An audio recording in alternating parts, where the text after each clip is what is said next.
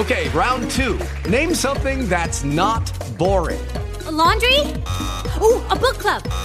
Computer solitaire, huh? Ah, sorry, we were looking for Chumba Casino. That's right. ChumbaCasino.com has over 100 casino-style games. Join today and play for free for your chance to redeem some serious prizes. ChumbaCasino.com. No purchase necessary. Void where prohibited by law. 18 plus. Terms and conditions apply. See website for details. Blog Talk Radio. Good morning, and thank you for joining us today for Live Dharma Sunday.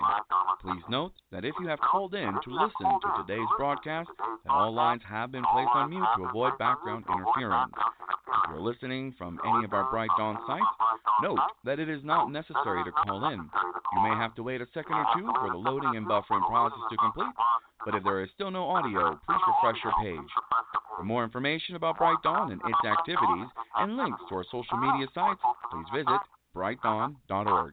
Once again, thank you for listening to Live Dharma Sunday, and enjoy the talk.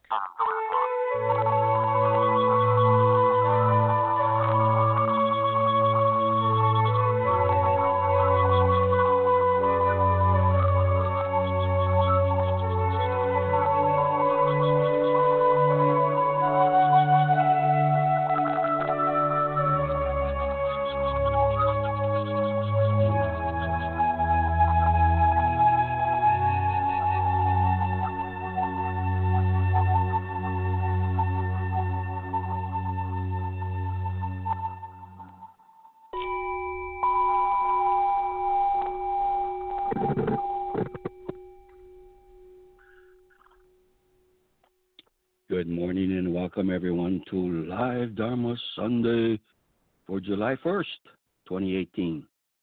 Koyo Kubose here. So very, very glad you joined us.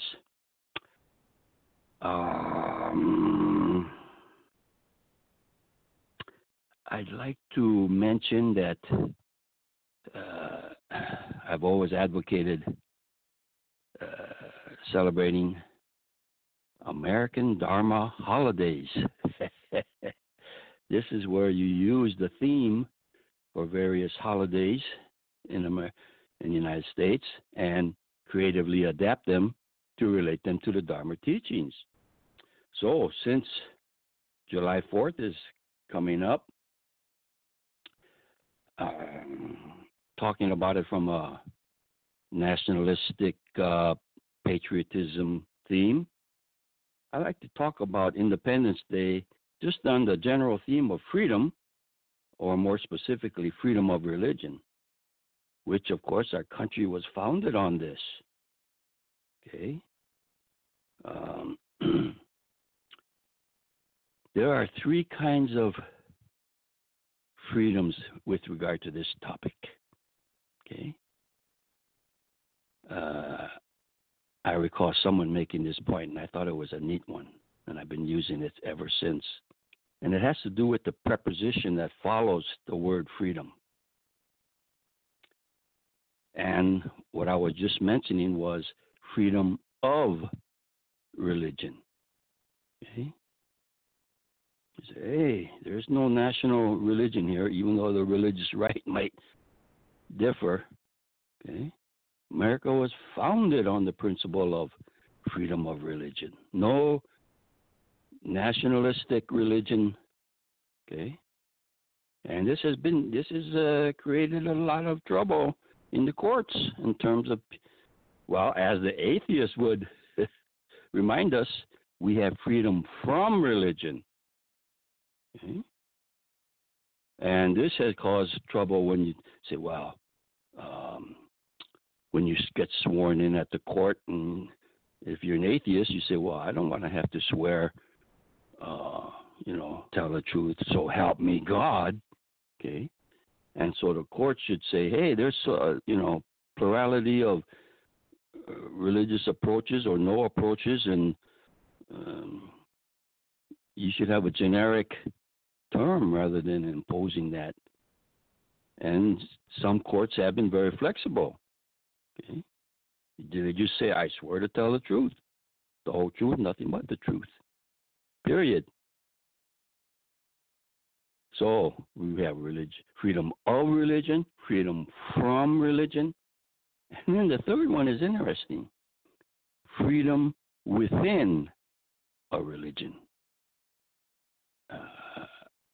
Sometimes when somebody is religious, that is, they follow a particular denomination, that denomination is too rigid, too dogmatic.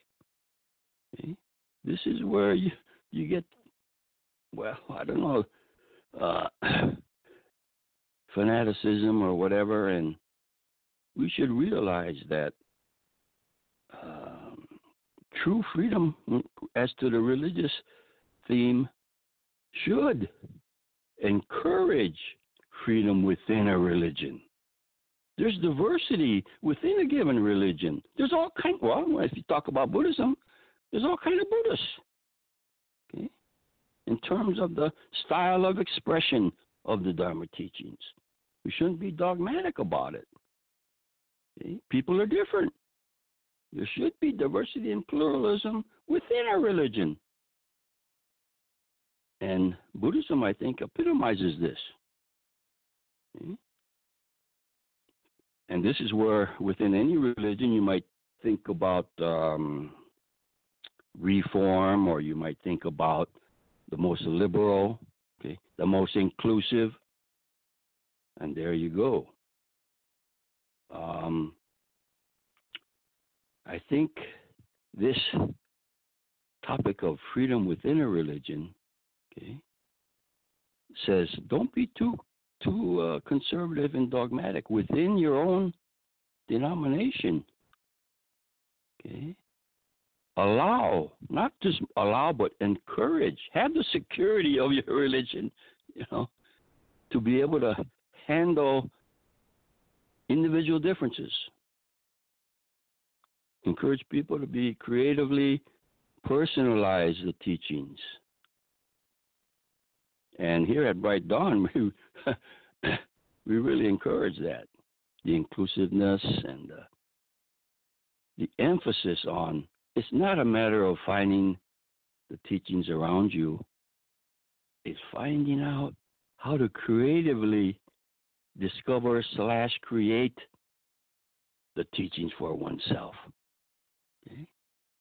So even within a given approach, different people may take the same teaching and have very different expressions or approach to it. And that's good. We learn from that. Everybody learns from that. Okay? And that's what we find in our lay ministry classes. 5, 6 people get together and they do the same reading, assigned reading, and they write a report on it. And when you read the reports, even though they had the same reading, they all have little different slants on it, little different takes. And you say, hey, and that starts to train you to open up your own creativity, and that you don't have to just stick with what a particular, quote, authority, unquote, says about, or leader says about this particular teaching. Okay, you take it. You don't have to be against it or say it's wrong. No. Because Buddhism is a religion, not either or. It's and. Okay, we're not against any other denominations. Okay, but we say, hey, that's fine. And how about this too? And this, and this. Okay, that's what inclusivity is all about. Okay, well, I want to introduce Christopher Kakuyo to give us a Dharma glimpse, and he's from Utah, part of LM9 group. We're getting a good contingent of lay ministers from Utah, which of course is strongly influenced by the Mormon Church. They have a fascinating history, and I think the topic of today's talk is going to be on the Dharma of driving. I think a lot of us can relate to this. Thank you, Sensei. My Dharma glimpse is called More Driving Dharma. I like to start my Dharma glimpse with a poem from the Venerable Robina Curtin. She's a Tibetan Buddhist nun in Australia. And I love its matter-of-factness in its lines. The poem goes, "We're all mentally ill, we're all delusional, we're all junkies. It's just a matter of degree." I really like how she embraces the certain negative labels and says, wait, hold on, you think this is not you? Come on. These are the labels we use for other people, not for ourselves. And we use them so we can discount the other people. We can dismiss their experience because they're not like us. It's all about a way for us to avoid reality by looking at ourselves. She calls it as it is. You are delusional. I think most of us would agree that we're delusional in a not yet awakened way, but not actually delusional in a literal delusional way. But is that true? In our Sangha manual, we have adapted lines from Shinran as part of our practice. Blinded by our delusions, anger, and greed, we cannot see the brilliant light that embraces us. The great compassion never tires, always casting its boundless light upon us, just as we are, always. Sometimes for our Dharma talks, we'll use the prayers and affirmations in our manual to start as a starting point. We use the one above for a recent discussion, and I asked the gathering what they would call someone who is out of touch with reality, or in other words, a person who doesn't accept reality as it is. And they responded with delusional. So I followed up by asking how many of they themselves were delusional, not something they're usually asked. It was great to see their eyes light up as they started slowly to understand how they are actually delusional in a real everyday sort of way. It was then that the words of our Dharma brother, Noah Sensei, came into my mind. It was a line from his book on secular Buddhism, which I really liked. In the chapter about dukkha, he distills the cause of suffering into a very simple and profound line or way of looking at it. He writes that we suffer because we want reality to be different than it is. I offered this teaching to the gathering. It is that simple. We are delusional because we want reality to be different than it is. It's even more than want. We scheme, we invent strategies, create convoluted stories, all so we do not have to accept reality as it is. Let me share an everyday example that happened to me and helped me see this. A lot of my examples of late have to do with driving. I think I need to start a blog called Dharma Highways, How Driving Teaches the Way, or maybe not. Every morning when I drive to work, as it does every day, the flow of traffic constantly changes, slows down, speeds up, always in a state of flux because of a myriad of causes and conditions. This is the very nature of traffic. When traffic stops moving, it ceases to be traffic and becomes parking.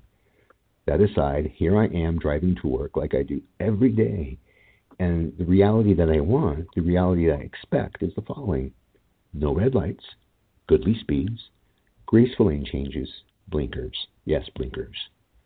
I expect traffic to be light and if heavy, still move efficiently.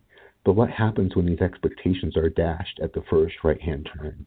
Anger, rage, I become frustrated. My pulse races, my vision narrows. I'm assigning all kinds of character traits to people I don't know.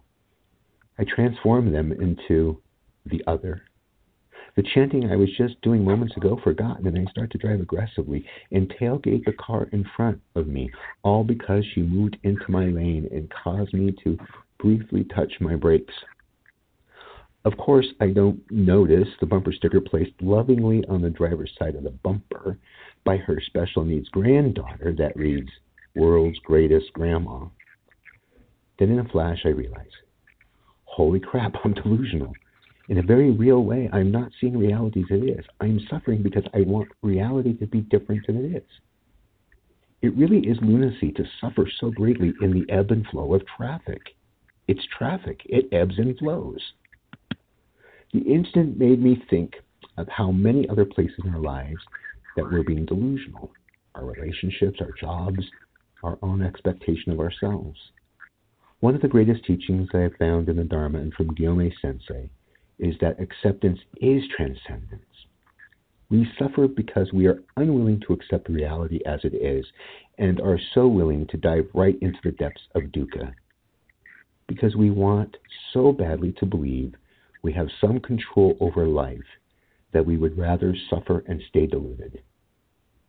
And yet to be free, I have to acknowledge there is nothing I can do to change reality. That reminds me of what one writer said in his book, Tariki, his mantra that keeps him sane. There is nothing I can do about the natural ebb and flow of life. This is a great mantra when stuck in traffic. There is nothing I can do about the natural ebb and flow of traffic. I guess I found something that I can do. I can accept the ebb and flow and simply observe how it works. And by doing so, become more aware of the unnoticed kindness of strangers that let me in. The person in the car next to me crying, or the kids in the back seat laughing and making faces. All manifestations of the light of the great compassion. Yes, I'm delusional, and I'm working on, by degrees, accepting reality a little more each day, even when I'm stuck in traffic, driving 47 in a 70-mile-an-hour zone. Thank you.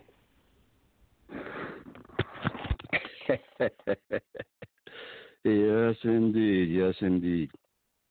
Well, as I listened to the teaching there, I thought about my father saying, there's no shoulds in Buddhism. That sort of sums it up. Okay. Oh, things should be like this, meaning the way I prefer them to be. Okay. And we use this not only for our own preferences, but we direct it toward other people. Hey, they shouldn't be acting like that. That's not right. That's not fair. That's not whatever.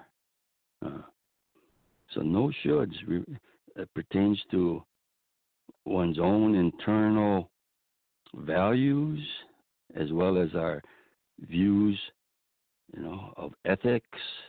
Okay. What do you mean no shoulds? Aren't there anything universal? True values? That's a good topic for discussion. I know Reverend Kawamura, the late Reverend Kawamura, he was a professor at the University of Calgary. In private conversations with him, he one of his pet projects was, he said, in Buddhism, we should not use the word truth. This is true, and so forth. This was his pet project. Okay. And it struck me because as I told him, I said, gee, I use that word quite a bit. Okay. What do Buddhists believe in? Well, they believe in the truth. Okay. Then, of course, we say, well, what? Not so much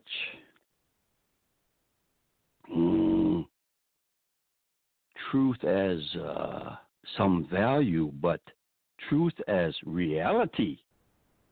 Okay? Not truth as some should, but reality as it is. And as I talked to him about this, it made me think and made me say, oh, this is how I define true. And because of his pet project on this, I conceptualized it like that. And then he said, oh, if you see truth as reality, well, then it's okay. Maybe it's true. The word true is not so bad if you define it that way. And I felt better about it. But it always reminds me when I use that word truth, other people, whatever the social context is at the time, I have to make sure that the connotation there is we're talking about reality. Hey, that's all for today's broadcast. Till next time, keep going, and you have a wonderful day. Thank you. With the Lucky Land Slots, you can get lucky just about anywhere. This is your captain speaking. We've got clear runway and the weather's fine, but we're just going to circle up here a while and get lucky. No, nothing like that. It's just these cash prizes add up quick. So I suggest you sit back, keep your tray table upright, and start getting lucky. Play for free at LuckyLandSlots.com. Are you feeling lucky? No purchase necessary. Void where prohibited by law. 18+ terms and conditions apply. See website for details.